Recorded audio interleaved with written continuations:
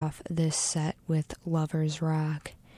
And I guess that's it for me for my freeform show this semester, but it's been great having all you guys listen, and I hope you have a happy holidays. And coming up next is Living Writers.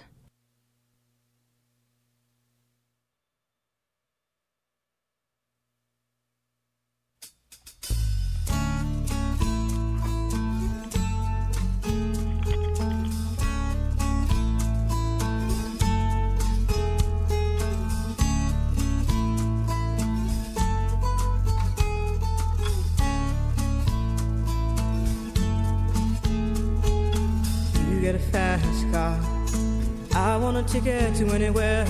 Maybe we make a deal. Maybe together we can get somewhere. Any place is better. Starting from zero, got nothing to lose. Maybe we'll make something. Me, myself, I got nothing to prove. That was Tracy Chapman, Fast Car, one of my old favorites. Glad it was chosen by our guest today. This is the Living Writers Show on WCBN FM Ann Arbor. And I'm Amanda Yulee, your host today, and we're speaking with Adrienne Brodeur. Hello, Adrienne. Hi, Amanda. How are you? I'm great. Thanks for joining us today, and thank you for choosing Tracy Chapman to start us off. No problem. Adrienne is the author of the memoir Wild Game, which is receiving great attention this year. I know, Adrienne, I've seen it this week. We're taping December 16th, 2019, and I've seen it on best of lists for People magazine and Real Simple, and I think it was Amazon's best memoir of the year on that list. Congratulations on all that's happening. It's been thrilling.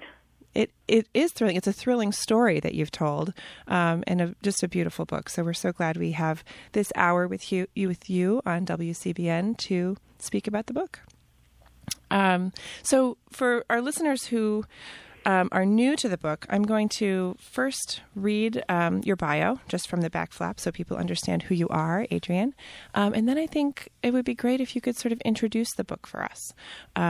First, more about Adrienne. Adrienne Brodeur began her career in publishing as the co-founder with filmmaker Francis Ford Coppola of the National Magazine Award-winning Zoetrope All Story. She has worked as a book editor and is currently the executive director of Aspen Words, a program of the Aspen Institute. And Adrienne, is this your first book, Wild Game? It is my first memoir. I wrote a novel years and years ago. Mm-hmm. Well, tell us about the memoir, and maybe we can talk about the novel as well later. Okay. Tell us about the memoir. Well, Wild Game tells the story of my very complicated but loving relationship with my mother, whose name is Malabar. And the book starts with an incredibly pivotal moment in my life, arguably the most pivotal moment of my life, and then discusses the repercussions that rippled out and lasted for decades afterwards.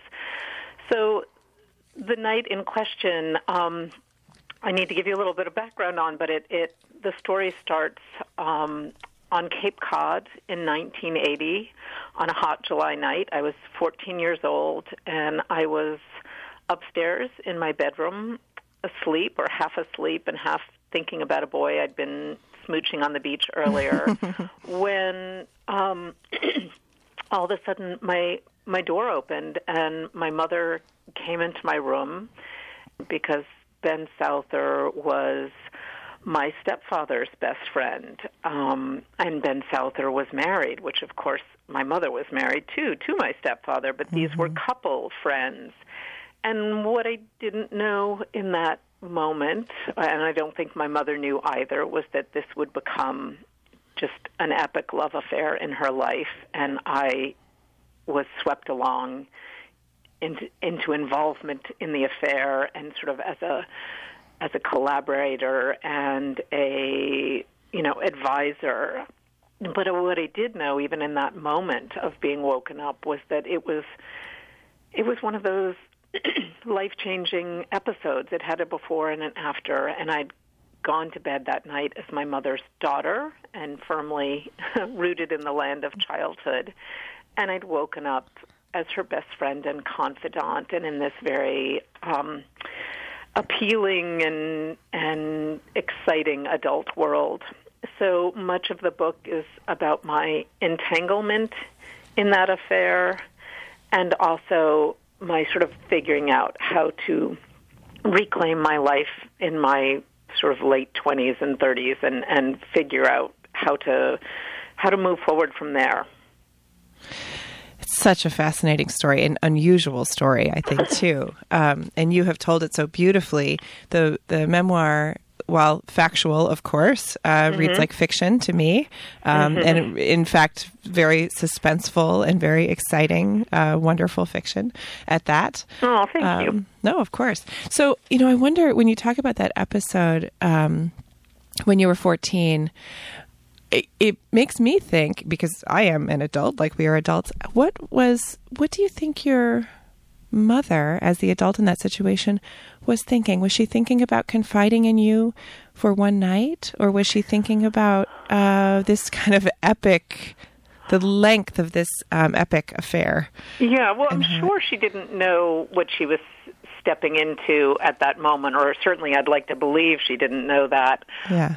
That said, I've spent much of my adult life thinking about this, and more than ever, now that I'm a parent, and I happen to be a parent of a 14-year-old daughter at this very moment. Oh, you are, yes. I am. Timing. I think a lot about that. Like, if the unimaginable happened and I made such a mistake as to do something impulsive like that, and I imagine it was an impulsive moment on my mother's part.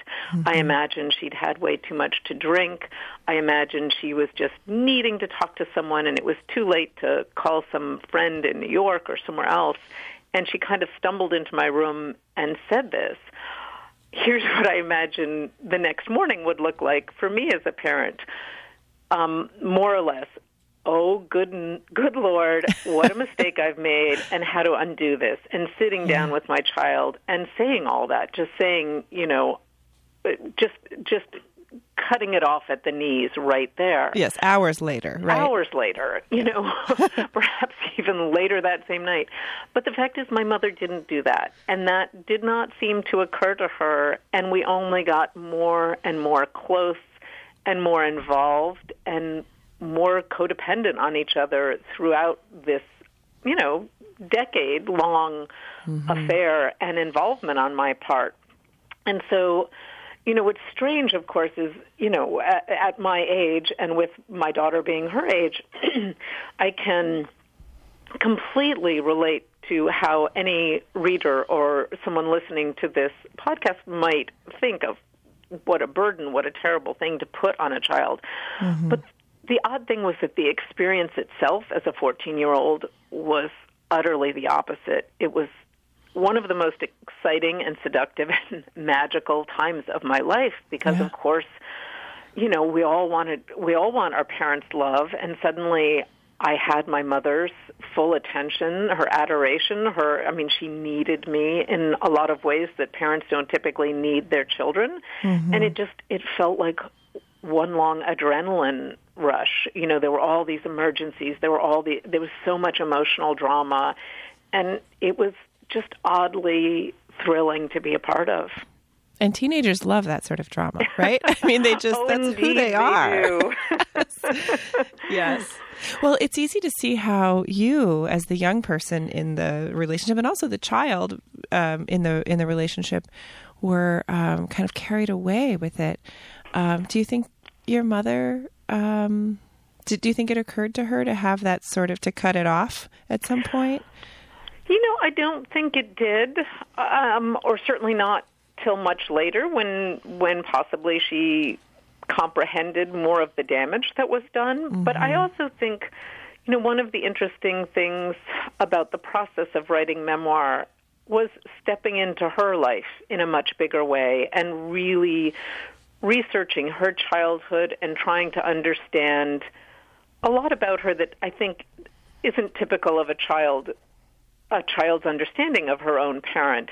But memoir forced me to do that. And what I discovered is, simply how much worse her childhood was than my own, how complicated and destructive her parents had been to her. Really my childhood looked like a walk in the park comparatively. And I say this only to say that I think all of our childhoods seem normal to us. They're, that is, we only have one set of parents. This is how we go through life. And unless, there's some, I was going to say unless there's some terrible abuse or something. I mean, I think we think this is normal. And it was normal to me not only because my mother had introduced it to me, thereby normalizing it, but also my understanding of her family situation and to a certain degree of adult life generally confirmed that this was normal, because I knew that her parents had gotten married and divorced from each other, and that there had been affairs. And I knew this in part because we had discovered, or my mother had discovered, that she had a half-sibling when she was a young woman who became part of our lives as we were growing up. And so there were all sorts of ways in which this didn't seem shocking to me. And plus my own parents were divorced, and I'd, heard rumors and discussions on their part in the way that children find out all these things of their infidelity. So I don't think I was shocked by any of it or thought it was completely out of the ordinary. I think I probably thought most grown-ups acted this way. And you were just in on it a little. And I was just early. In on it in a way that was kind of unusual. I wonder if you can tell us about how, my big question is, how did this book come to be? You lived this experience for 10 plus years, and there were ramifications. At what point in living it and being complicit in the secret and all the other things, at what point did you say, this is also my story? Because to me, that's what you're doing with this book. This was a story of your mother and perhaps your stepfather and this other man and other things, but it's also your story. So when did it become that way for you? That is I want to say such a nice question. Like, I don't think it's ever been quite put to me that way before. And it is my story. It is who I am. I mean, who I am is such a direct result of these early life events. So I don't think, I consciously, I don't know when the specific thought of it being mine entered my head, so much as you can imagine, it took decades to process. And I was always writing about it even before I knew I wanted to be a writer. I was, I kept journals. I in my young adult life, I did write some, quasi-terrible short stories about it. And I was always exploring it, even in the stories that we, make part of our cocktail conversation and so on. So once The Secret came out, which was when I was in my mid-20s, it gave me a certain freedom to talk to friends about it, because before it had been just an enormous secret and a burden at that, because, secrets above all else keep us from being known. We have to, so in every friendship, in every relationship, whether that's boyfriend or teacher or mentor or what have you, I was holding a huge part of myself from that person. So once The Secret came out, I realized, and I did talk about it, I mostly handled it in this kind of lighthearted way, like how hilarious, and I think that was to deflect the pain of it on some level. I think humor is often used that way, and so even when I did start trying to write about it, and I wrote a modern love essay that touched on some of these themes. I also wrote a romantic comedy that never saw any traction, but that I explored how convoluted these family relationships were, and this sort of, it wasn't quite slapsticky, but how you kind of keep a secret like this hidden. And it was, I'd say, the real game changer for me was meeting the man who had become my husband and wanting to start a family, and realizing that although I had done a lot of work to come to terms with my story, to come to terms with my past, that I was really fearful of not making the same mistakes, but of, I knew I wanted to mother in a different way from how I'd been mothered. And I knew that, if we don't heal from these things, we risk repeating these behaviors. And there'd been such a cycle or such a legacy of secret keeping and deception in my family that I just was very determined to put an end to it. And so starting when I had my own daughter, and I have a son as well, but starting about 14 years ago, it just sort of came to the front of my consciousness and was something I thought about a lot and regularly. So writing the book, it sounds like, is part of the healing and part of moving on and changing. But I'm hearing in your voice a lot of determination to be a different kind of mother, right? All of the above, yes. Yeah. Very much so. And definitely, it's funny you ask about, or you mentioned sort of the healing process and all of that. And I think it's all part of the whole of processing and moving on. Forgiveness is part of that process too, and it doesn't mean that you're sort of putting a blanket over the transgressions so much as you're noting them and moving on from them. But I do think, the healing and the progress continues. I think in some ways, as a culture, we desire Quick, closure on many such things. And I'm constantly asked if the book has sort of put a close to this. And I sort of think, yeah and no. Oh, how could it? This is my thing. And I will be having these conversations with myself and reflecting on my mother and my daughter and, all my complicity for the rest of my life, I'm sure. Sure. Well, Adrienne Brodeur is author of Wild Game. It's a memoir out this year, 2019, and you are listening to The Living Writers Show on WCBN FM Ann Arbor. Adrienne, we're going to learn more from you about your writing process and the book and how this book came together, but it's time for a song break. And unlike last time when we heard Tracy Chapman, this time we're going to hear, as chosen by you, whale songs. And so we're going to hear more about why after the break. Thank you, Adrienne.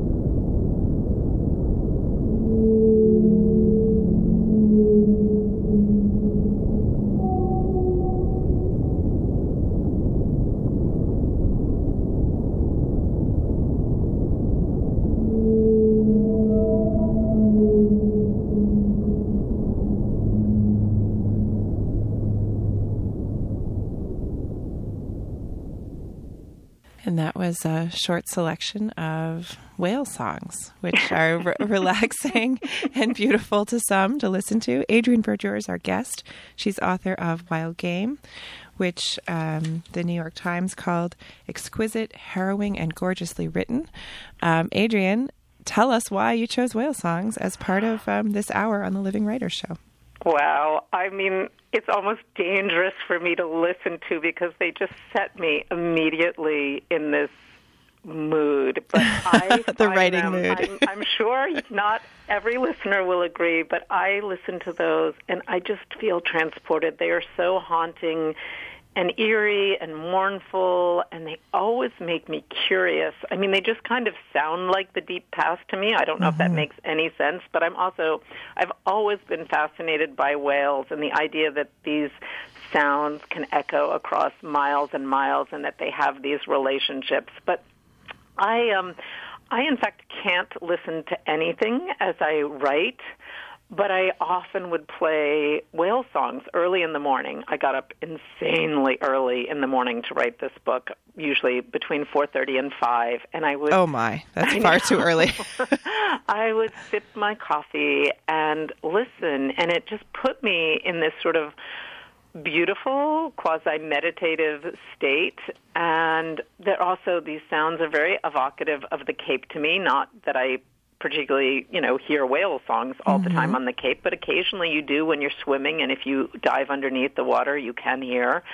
But I find them, I don't know, nothing could just sort of set me in the mood of this book like whale songs could. And I would listen. And I have to say, I feel quite convinced that should my children listen to this podcast, which they probably won't, they will be mortified to know that now the world knows I listen to whale songs, because they occasionally would come out, and every now and then I play them just to, drive them a little crazy. And yeah, they find it embarrassing. Embarrassing. Well, I don't think it's embarrassing. I think it's lovely.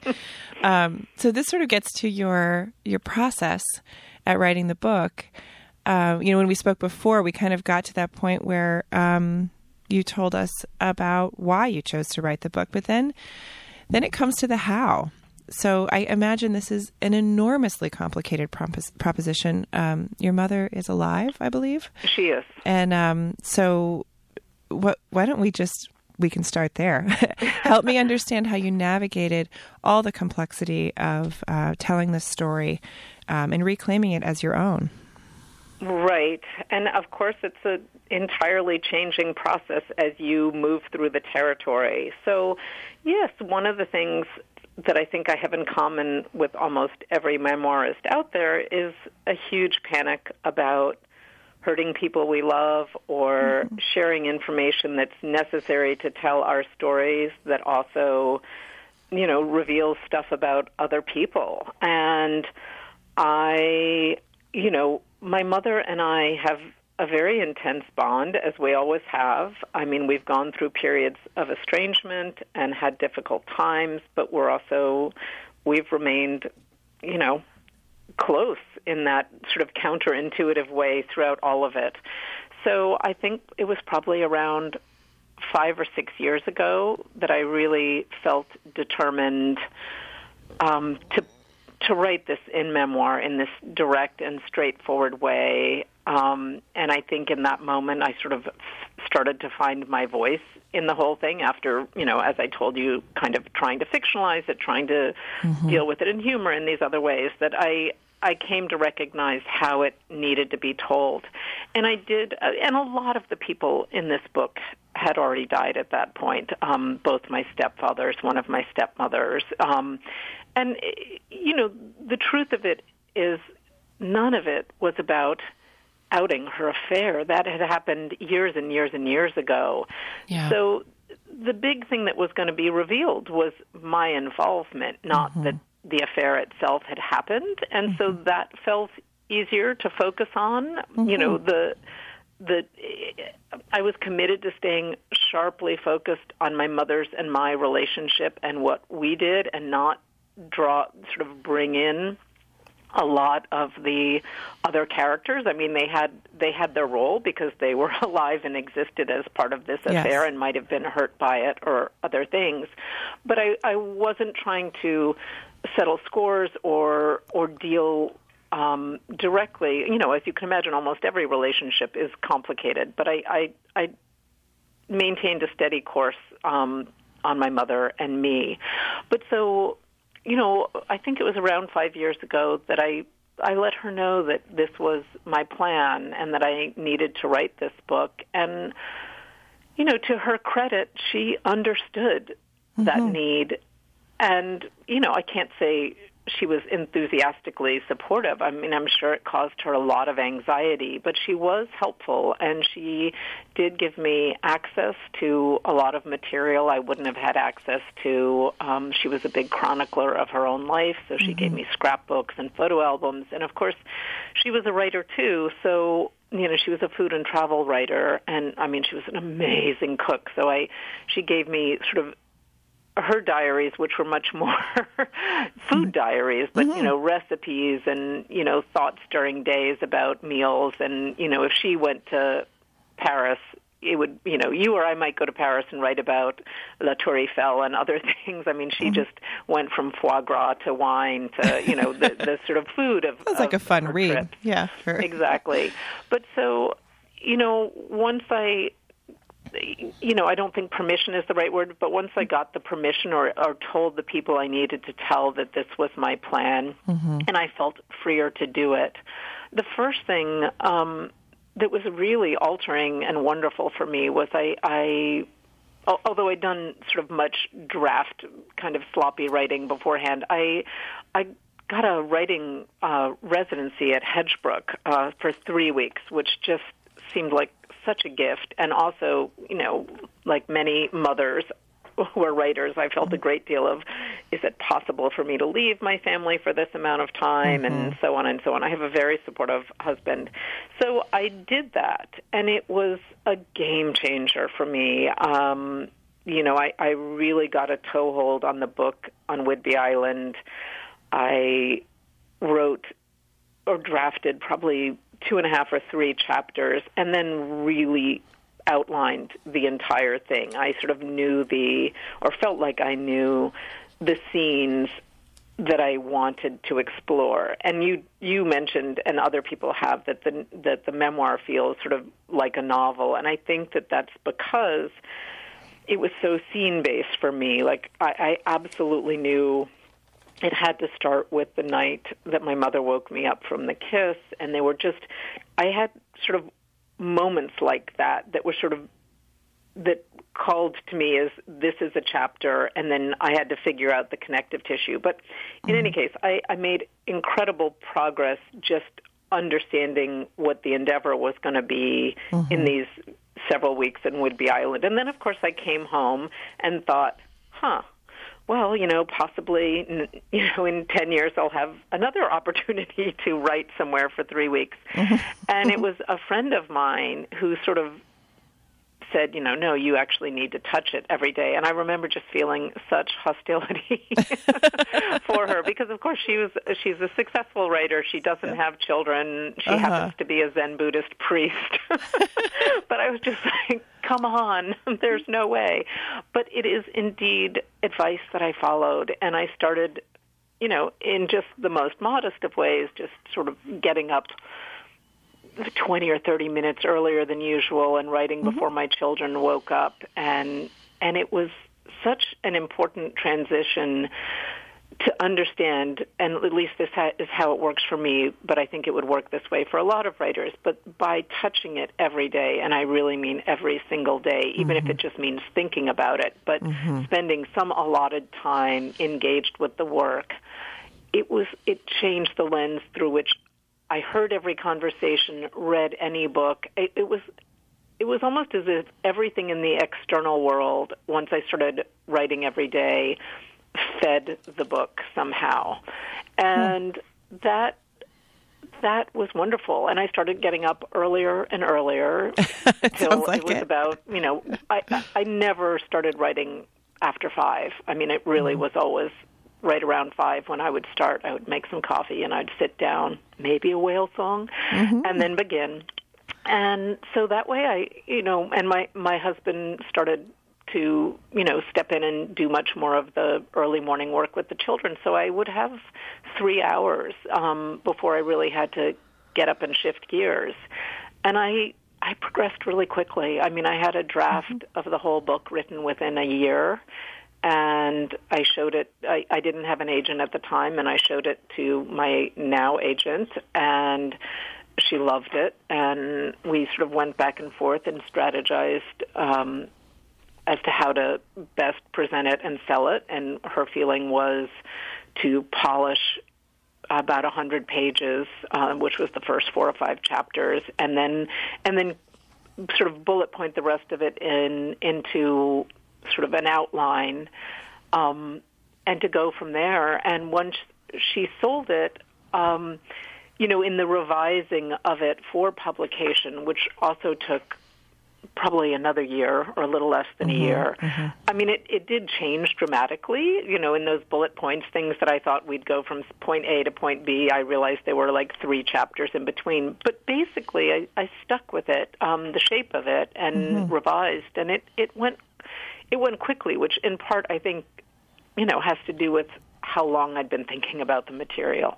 Yeah, when the moment is there, you're ready. And then and in publishing, a couple of years is actually pretty quick to write it and then sell it and then revise it. It might sound slow to a lot of people, but people spend, 10 years writing books. Yes. So the research, I was really fascinated to hear you say that your mother provided you some materials. I imagined that your research here was primarily plumbing your own memory of these times, but you had more than your memory, it sounds like?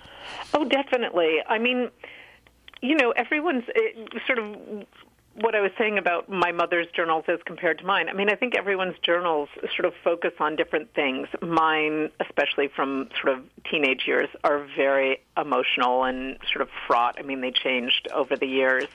But they're also very meal-based. I mean, I remember events. I remember a lot of my early childhood, or I shouldn't say early, my childhood moments with my mother surrounding these extravagant meals she made, and she was just an incredible cook. She'd studied at Le Cordon Bleu, and she worked in the test kitchens when we lived in New York of Time and Life.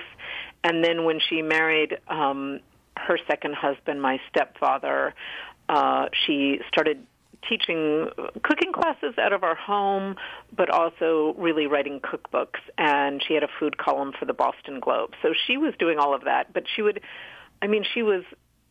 as incredibly grand as her first name, Malabar. And she would just have these parties, these dinner parties with just all this wonderful food. And so I'm getting to how this connects to memory, but I might remember, a feast of squab as the book opens. But I could also, what I realized is I could confirm a lot of these memories based on her food column and recipes that she was actually producing, or recipes that were in her notebooks, because I could see them getting tested at different years and what was happening.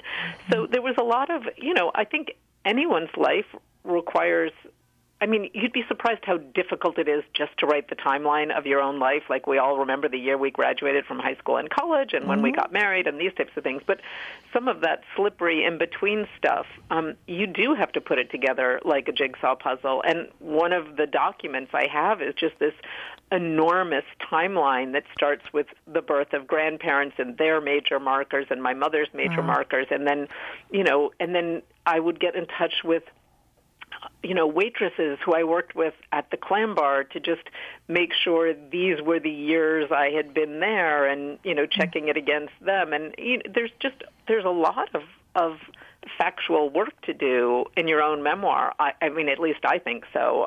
We all know how fallible memory is. Yes.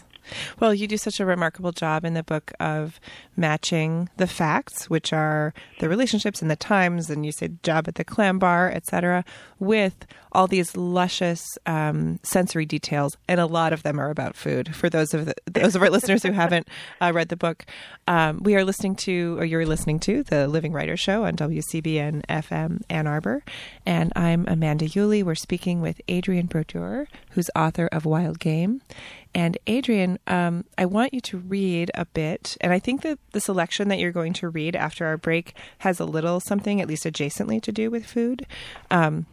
So after the next song here, maybe you can set that up for us and then read a selection. Great. Okay. Let's have a break.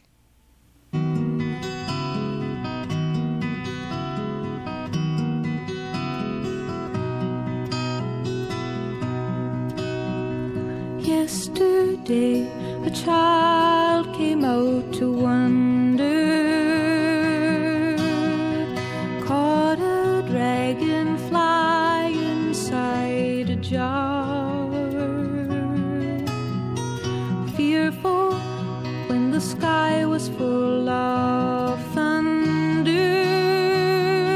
and tearful at the falling of a star.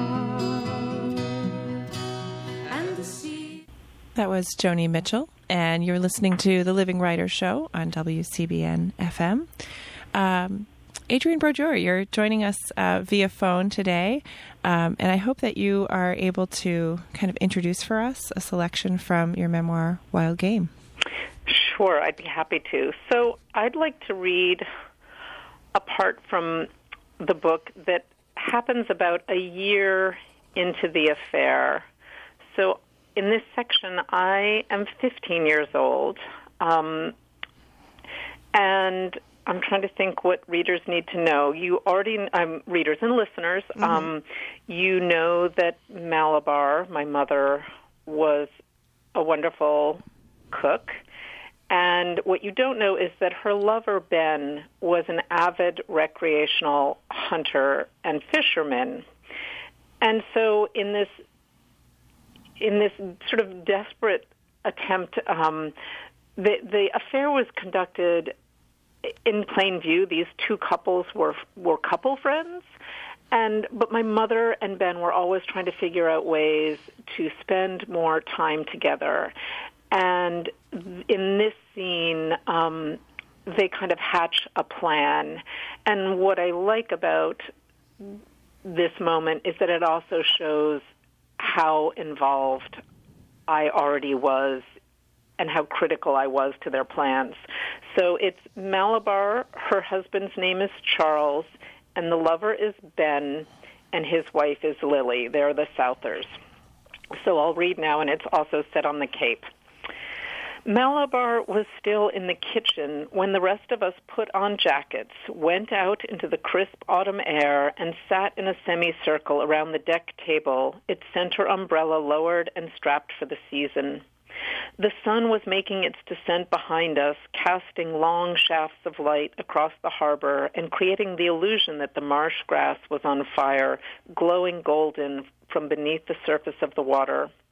From inside, the whir of the Cuisinart sounded as my mother blended the liver and vegetables.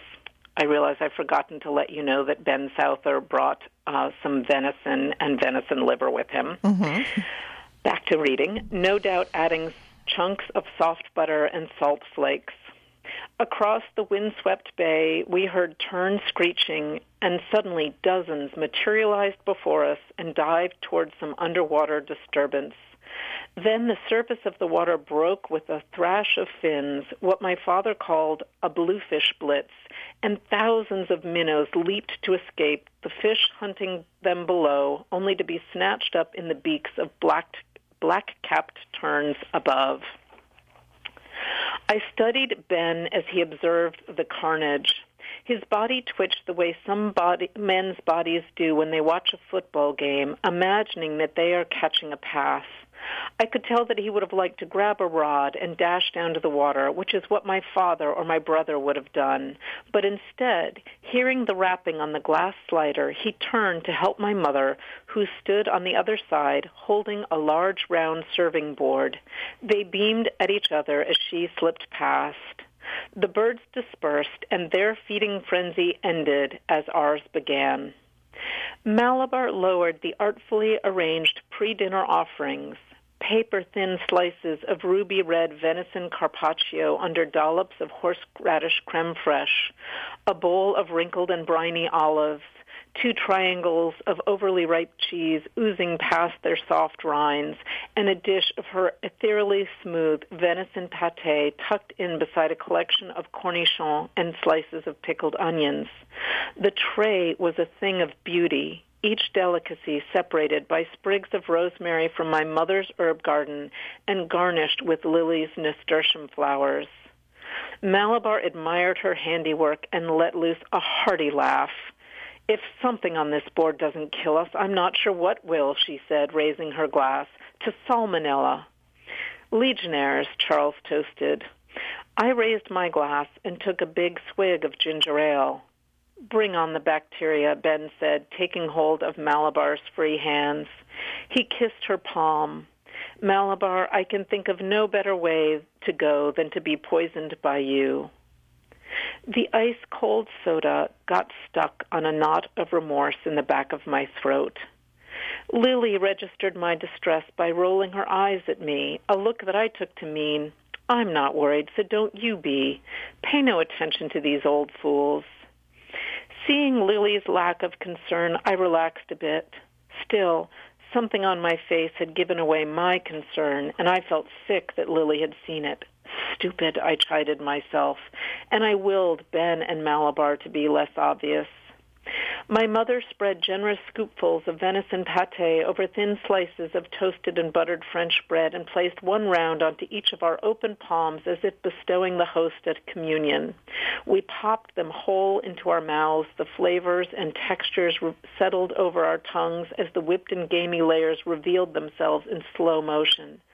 Heavenly, Ben said, his words muffled around his mouthful.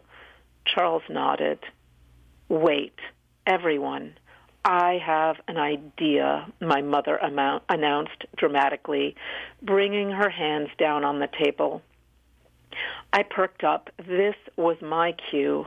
My mother and I had practiced how to mortar each brick into this storyline, and it was crucial to get Charles and Lily on board. This conversation could not be solely my mother and Ben. That wouldn't look good. My role was crucial. Malabar took a leisurely, palate-cleansing sip of her power pack. That's a dry Manhattan. Her audience leaned in. What do you think about, she paused for effect, a wild game cookbook? I took another sip of ginger ale and waited a beat. Charles's eyebrows lifted in contemplation. He was no doubt imagining what the next year of test dinners might promise. He'd been enjoying the fruits of Malabar's labor with her do-ahead dining column, but this had not always been the case. Early in their marriage, my mother had agreed to put together a charity cookbook for the middle school that my brother and I attended.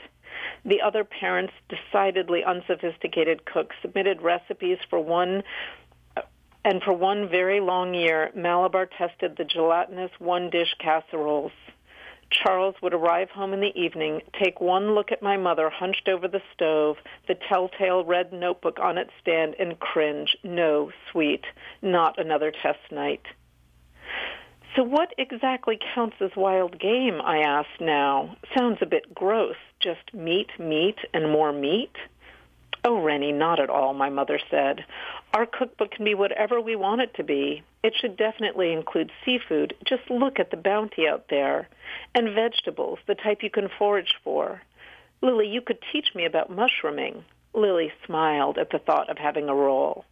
But who would buy it, I said, playing devil's advocate, my tone hinting that the adults were out of touch. Not everyone has a hunter in their midst. You guys are the exception, not the rule. All this, I pointed to the tray of appetizers, is not exactly normal. Normal, my dear, my mother said in her most regal voice, is not something I've ever aspired to be. Okay, fine, you're not normal, Mom, but not one kid in my school eats pheasant or rabbit. There will be like 10 people who'll buy this book. I disagree, Rennie, Lily said. I exhaled. She had taken the bait. Think of all the people who are becoming dismayed by the food industry these days with how we raise meat in this country, she continued. The chemicals, the pesticides, the conditions. Hook, line, sinker. My mother blinked love my way, Morse code style, and Ben tapped his knee against mine under the table.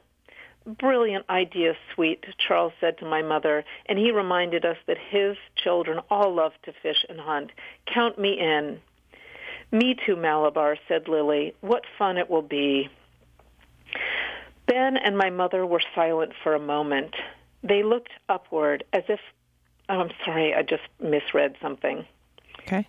So right after what fun it will be, Ben placed his hands behind his head and tipped back in his chair. Hold everything, he said, his smile enormous. Not so fast. We haven't discussed royalties. Seems to me that the hunter-gatherer couple should get a greater cut than the cooking-eating couple. Oh, Ben, Lily laughed, you stop that this minute. Do we have a title? Charles asked. Ben and my mother were silent for a moment. They looked upward as if a title might fall from the sky. How about something simple, Malabar said. We could call it Wild Game. It tells the reader what to expect, but promises adventure, too. It's perfect, Lily said. Ben touched his glass to my mother's. To our wild game, Malabar. Thank you. That was Adrienne Brodeur reading from Wild Game, her memoir. Adrian, this is such a telling example of such a my complicity. Yes. Well, the question I wanted to ask as I was listening was about the sort of dramatic moment that this represents. It's a big one in the book, and just like a fiction book, just like a novel, your memoir is full of these pivotal moments, these important turning points. And I wonder if you experienced them when you were 14, 15, 18, whatever you were, in the same way, or whether when putting the book together, you sort of put them back together like a puzzle. Does that question make sense? How were you experiencing it in the moment? Right. Was it as big? I think it was a little bit of both. One of the most complicated parts of writing for me was to remove my adult self from these early chapters to the degree that was possible. In my first very rough copy, my grown-up self would sort of, be desperate to let the reader know what I was thinking and how wrong I understood this to be in hindsight. And what I wanted to do was be much more in the moment of how I experienced it at the time. Me too. So I had little panics all the time, but they were not really related to the greater consciousness of what I was doing. It was more about being panicked that I would be the one who would somehow trip up the very elaborate lie that we had created. Your panic was your own guilt. It wasn't about your mother. It was about yourself. No, it was about I didn't want to blow anything for her. Everything seemed so very high stakes. So it was less about feeling guilty in those moments, although clearly I felt some guilt. And I think that was the balance that kept shifting every year, was that if there was sort of closeness to my mother and these incredible feelings associated with that on one side, it was the growing consciousness about the fact that we were hurting people on the other. Mm-hmm. And so in this section, there's this moment of understanding or of fearing that Lily or Charles were picking up on something. Whereas later it would become, as with my stepfather's death, a much more profound guilt of having not been a good stepdaughter or friend to him. Mm-hmm. I lost a little bit of the thread. The original question was sort of about these dramatic moments that were in your life. So in cobbling together my past to create the book, it was a back and forth of trying to let the story be told, and only letting my more mature consciousness come in the later chapters. Was that challenging to do? Because I noticed that you bring to those earlier chapters when you're a young teenager, there is that spirit of the sort of reckless 15-year-old spirit that is in all 15-year-olds. You embody that very well, but I think that there's a note of wisdom, of your present wisdom in it. So how did you... I think so much of that took place in the revision and in the editing, and it is hard to remove it all. There's no way you can write entirely as a 15-year-old when you're a 53-year-old. Yes. But, I was in my early 50s when I wrote it. But it's a juggle. It's a balance. And that's where, going back to an earlier question, there's catharsis. There's what is cathartic about writing, but it is also art. It is also, you are producing a piece of work that you are writing in an intentional way. Yes. And you're making decisions in the writing of it, what to include, what not to include, how to present information. And so it is all true, but every decision you make gives or takes something away from the reader, right? Right. And I think you've done that masterfully. I think that most adults don't want to read something only written by a 15-year-old with only that perspective. So I think you've walked the line perfectly. But when you insert yourself too much in the beginning, it's very sort of preachy. Yeah, there is that. I had to silence my inner preacher.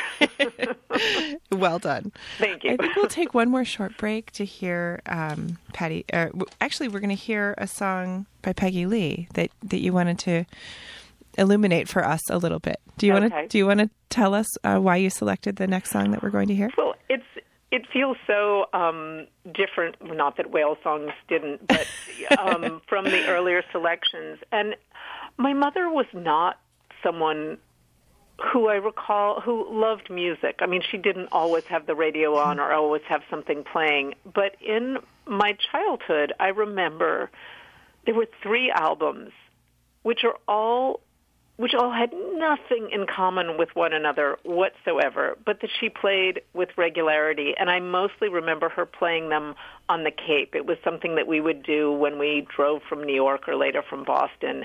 We would play these albums. And one was, of all things, the Beatles. It was Sgt. Pepper's Lonely Hearts Club Band. And one was Frank Sinatra's Songs for Swinging Lovers. And the final one was Peggy Lee. And this song, I'm a Woman. And I just remember we would kind of blast it and often sort of dance around the kitchen together. And it was really just sort of one of these mother-daughter moments. And I thought the song was hilarious with its whole, I can bring home the bacon, et cetera. But I also, now that I think about it in the past, there's no way my mother would ever describe herself as a feminist. And yet, I think she was a feminist. I think she did these, she put herself first in a way that I don't think there were a lot of models of women doing in her day. I mean, she was born in 1931, and, she survived so much pain and trauma in her life. You've heard about some of her early childhood stuff, but, I mean, she also lost her first child, and it was not a time where you were allowed to sort of bask in your grief. And, the expectation was kind of move on, sort of put on a good face. And for some reason, this song just brings out some side of her that I don't feel like I saw all the time, but that was always there. So I sort of love it. Let's hear it. Peggy Lee.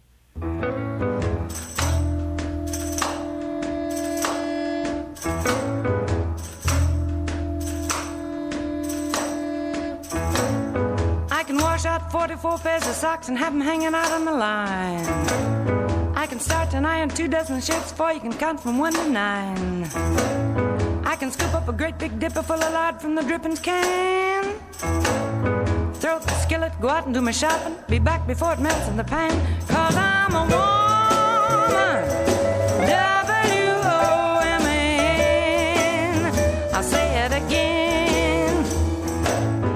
I can rub and scrub till this old house is shining like a dime. That's Peggy Lee on WCBN FM Ann Arbor.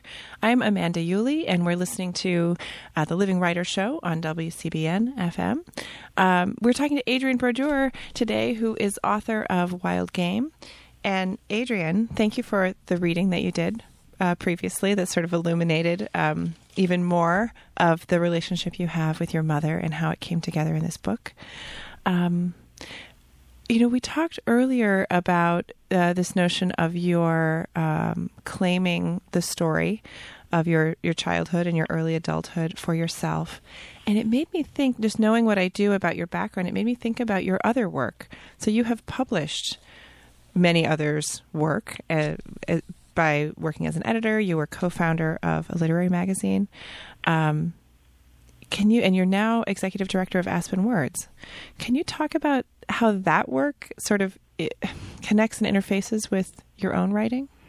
Absolutely. And part of it goes back to some of the story of the memoir, which is I really think of literature as one of 3 things that helped me reclaim my life. So, just to treat it in broad brushstrokes, sort of there was a time in my mid to late mid-20s when I really hit rock bottom, when all that had happened to me kind of came together, and I realized that where I was in my life was not where I was supposed to be, and that was both where I was physically, which was San Diego, California, the person I was with, and also my career, my chosen career. I had a master's in public policy. I had sort of, with two writers for parents, I never thought that I wanted to go into that. But also I'd been a reader the way a lot of people are readers. I was a good student and all of that, but I'd never been one of the children who had a flashlight under their blanket and, spent every night reading, as I feel like so many writers have. But in my mid-20s, my father started dating and would later go on to marry this woman who just became a force for good in my life.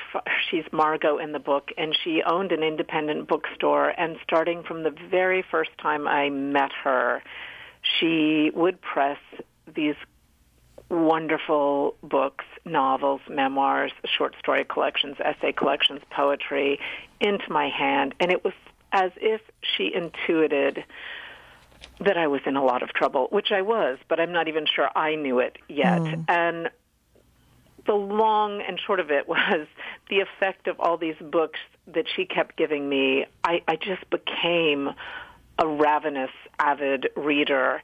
And she was giving me books, when I think back on it, that mostly featured young female protagonists getting themselves out of very complicated situations. And I think what I, understood on a subconscious level, or how they helped me on a subconscious level, was just see a path, see that people did have difficult predicaments in lives, and I wasn't the only one, and they were figuring out the way to go. And I have since just come to understand fully how reading, and I suppose writing too, is such a deeply empathetic act, because you are fully immersing yourself in other characters' lives. You are seeing their world through their perspective. I mean, you almost can't read, it would be very difficult to read a novel while maintaining a distance. It just wouldn't be a satisfying experience. Right. So I think somewhere during that time, I realized, as the stacks of public policy journals and political journals went down on the bedside, and the stacks of literary journals and novels and so on rose, that this was actually where I wanted to pivot towards in my professional life. And so when I did make the bold move to leave my first marriage, leave where I'd been living, which was California, and leave my career, which I sort of made significant strides in, to go and try to enter the literary world, it was a major moment, obviously, but one that I've never looked back from. I feel so lucky to have discovered, even if it wasn't, from the get-go, that this is the world in which I wanted to navigate my professional life. And it's been an entirely satisfying one for me. I love discovering new voices, which is mostly what I did at Zoetrope All Story magazine, which I started working on in late 1995 and produced the first issue about a year later in early 1997.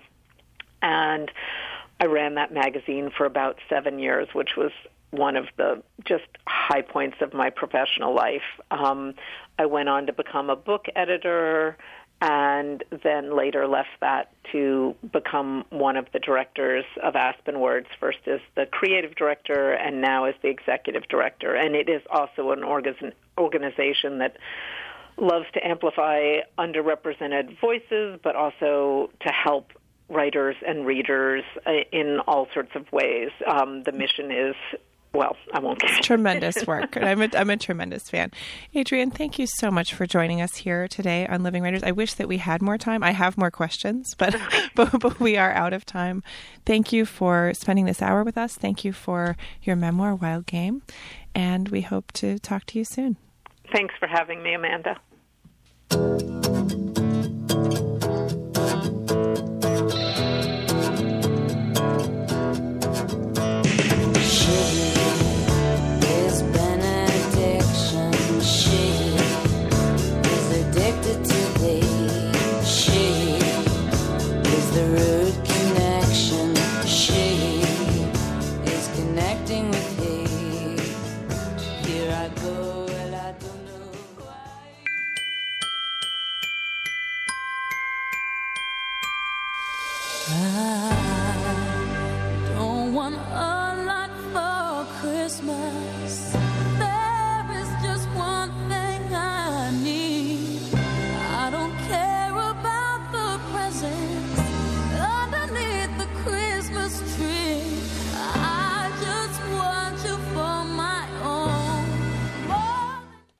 You are listening to the Daily Sports Report on 88.3 WCBN FM Ann Arbor. My name is Evan Osterly. I am here with Nick Hornberg, Daniel Thompson, and our soon-to-be birthday man turning 21 at midnight, Lucas Vargas. Lucas, how excited are you for tonight? Yeah, I actually am 21 now. Okay. Yeah, but it's been a journey, man. It's been a great life so far, and I hope to keep it going. We're all recently 21. I'm the oldest person on this panel. That's kind of sad. Yeah, I turned 21 in July. I turned 21 in October. Yeah, 21 in February. So really, we got some seniors that just hit the 21 mark. Yeah, I am in the minority in that I turned 21 during my senior year. Wow, that's definitely So I started college at 17. Oh wow, it's the one thing I have in common with Quinn Hughes. We both went to Michigan. Well, he went. I still go there. Yeah, so that's not common either. Okay, well, but we've got some questions from our fans. Oh, no. So we're going to start out with somewhat of a philosophical question. The question comes from Morris Fabry in Durham, North Carolina, and his question is: why should anybody watch football? Watch any football. Any football. And the separate question we'll get into as a follow-up. Because I enjoy it. Why, I think, is his question. What part of football do you enjoy?